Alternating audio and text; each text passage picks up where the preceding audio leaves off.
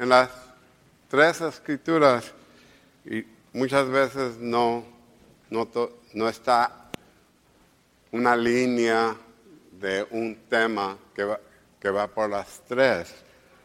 A veces la primera y el Evangelio normalmente van juntas. Pero en este caso, sí, las tres lecturas tienen el tema. ¿Y qué es el tema? Los judíos acaban de salir de esclavitud. Todavía no están muy lejos de Egipto y ya voltean, cambiaron su vida, ahora la libertad que tenían. En cambio de ver y darle gracias con gratitud al Señor, hacen una imagen de una vaca, un buey de oro a adorar, en cambio. Pablo nos habla por qué Jesús vino al mundo. Para todos nosotros. Para todos nosotros. Porque todos somos pecadores. Y todos estamos necesitados de la salvación que Él trae y nos ofrece. Y las tres parábolas que escuchamos habla de lo mismo. Esa es la conexión ahí en esas tres lecturas.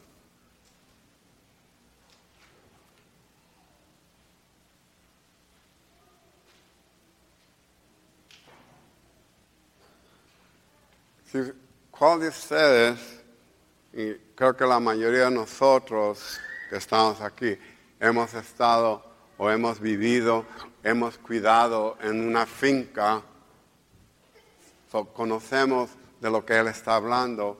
A los que nacieron en la ciudad no saben nada de fincas.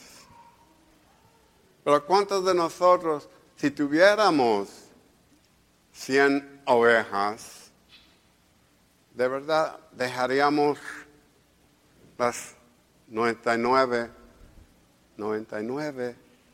ir a buscar la que se perdió?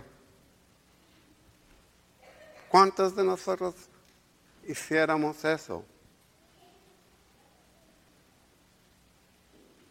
La mayoría no. Porque cuidar lo que tenemos es más importante de lo que se perdió. Pero Cristo voltea ese modo de pensar que Dios, Él sí se fuera detrás de uno, si fuera solamente un pecador en el mundo. Él ha mandado a su Hijo a salvarnos, a salvarlo o salvarla. Si fuera solamente una, los demás éramos santos.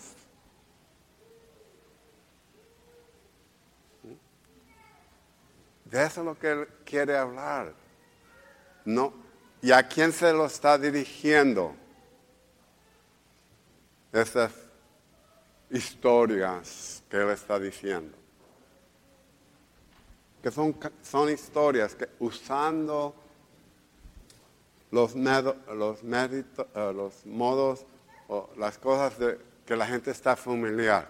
Por eso habla de ovejas, habla de el campo, habla de cosas así, que la gente ahí está. Para nosotros tenemos de hablar, si vamos a hacer una parábola, tenemos de usar otro lenguaje para que nosotros podamos entenderlo mejor. Si uno de ustedes tiene 100 celulares y pierden uno, y como estamos 90% del tiempo ahí encima del celular, porque Dios permite que me pase algo, voy a ir de verdad a buscar el que se perdió y dejar los mensajes sin responderles. No creo. No lo creo. Para nosotros, ese sería un ejemplo de lo que Él está hablando. Pero Dios, por su amor, por su misericordia para nosotros, Él sí va a buscar el que se perdió.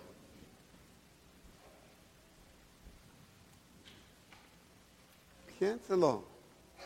Que Dios, si yo fuera el que estuviera perdido, Él va a venir a buscarme a mí y dejar a los otros. Cada uno de nosotros podemos decir eso de nosotros. Si yo fuera el perdido. Por eso él habla del buen pastor, que el buen pastor o el verdadero dueño sí va a cuidar, va a hacer lo mejor para sus ovejas. Pero él está hablando de esa misericordia de Dios que vimos cuando Moisés intervino por la gente. ¿Qué va a decir la gente si usted va y los castiga, los mata a todos ahorita? Los acaba de sacar de esclavitud. ¿Qué van a decir? Que para eso se los sacó aquí, para matarlos. Y si nos acordamos un poquito más tarde en Éxodo, los judíos le dicen eso a Moisés.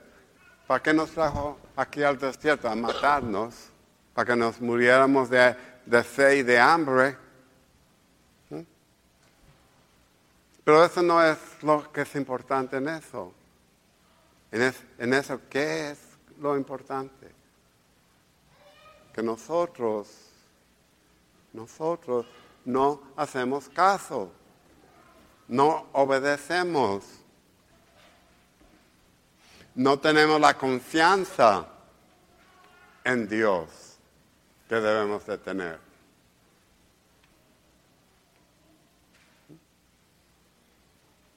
Porque Dios los acaba de liberar, en cambio estar contentos por eso y darle gracias, un corazón lleno de gratitud, está rebelde.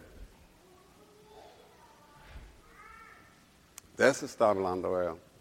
Ahí. En el Evangelio, él está hablando no solamente a los fariseos, los escribas, pero al pueblo, a todos nosotros.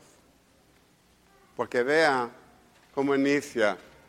Los publicanos y los pecadores se estaban acercando a él para escucharlo, para poner atención. ¿Qué es lo que él nos va a decir hoy? Y la gente que se debía, que conocían las leyes, que conocían la fe,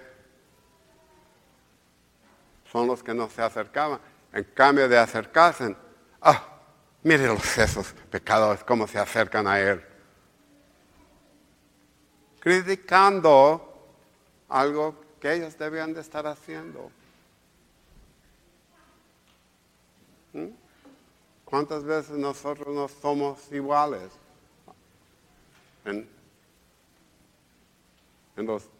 Sea la primera o en el Evangelio.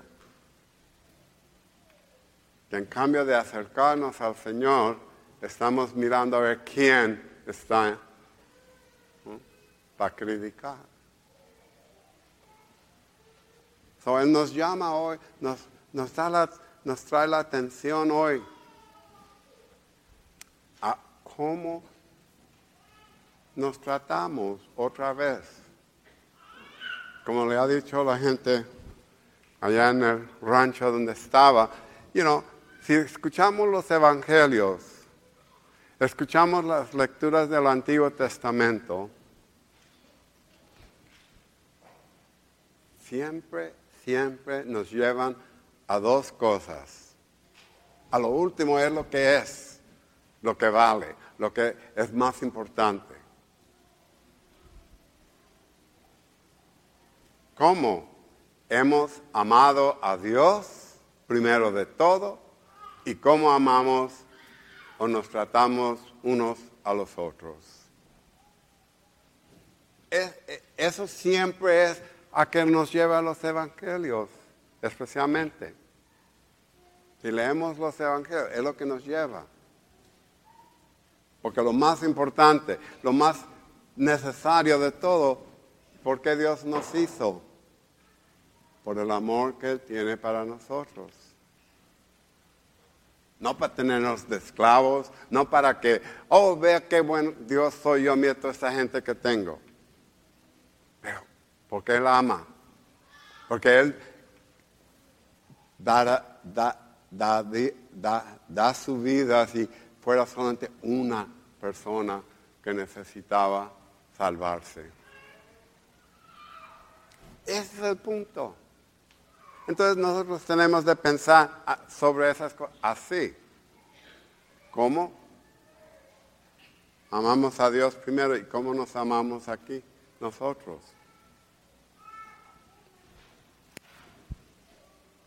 Y siempre les digo, somos bien santitos aquí adentro. Pero apenas que yo les diga, vayan en paz a servir al Señor y uno, corren por esas fuerzas y a ver quién va a ser primero a salir. ¿Ah? Perdieron la santidad que tenían aquí. Se perdió. Porque no estamos viendo, hey, yo no tengo que ser el primero de salir. Yo no tengo que ser el primero de estar en la fila. Sí, no, se me olvida que ustedes tienen que ir a los chinos a ser los primeros a estar ahí para comer la comida que tienen. Y Dios permite que nadie se meta enfrente.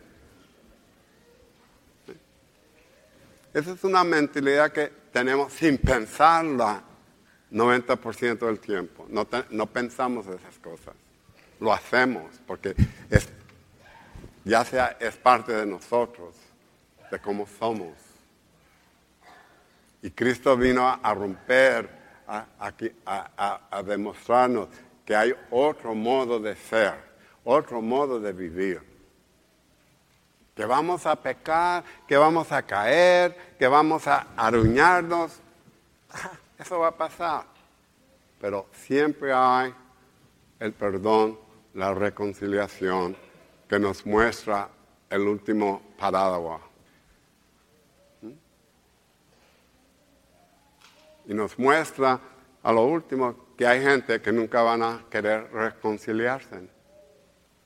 El hermano que no quiso entrar a la casa porque estaba celoso. Esto es lo que el Señor nos quiere decir, esto es lo que el Señor nos quiere enseñar. Veamos cómo estamos poniendo en práctica lo que Él nos pide. Amarlo a Él primero de todo y al prójimo como sí mismo.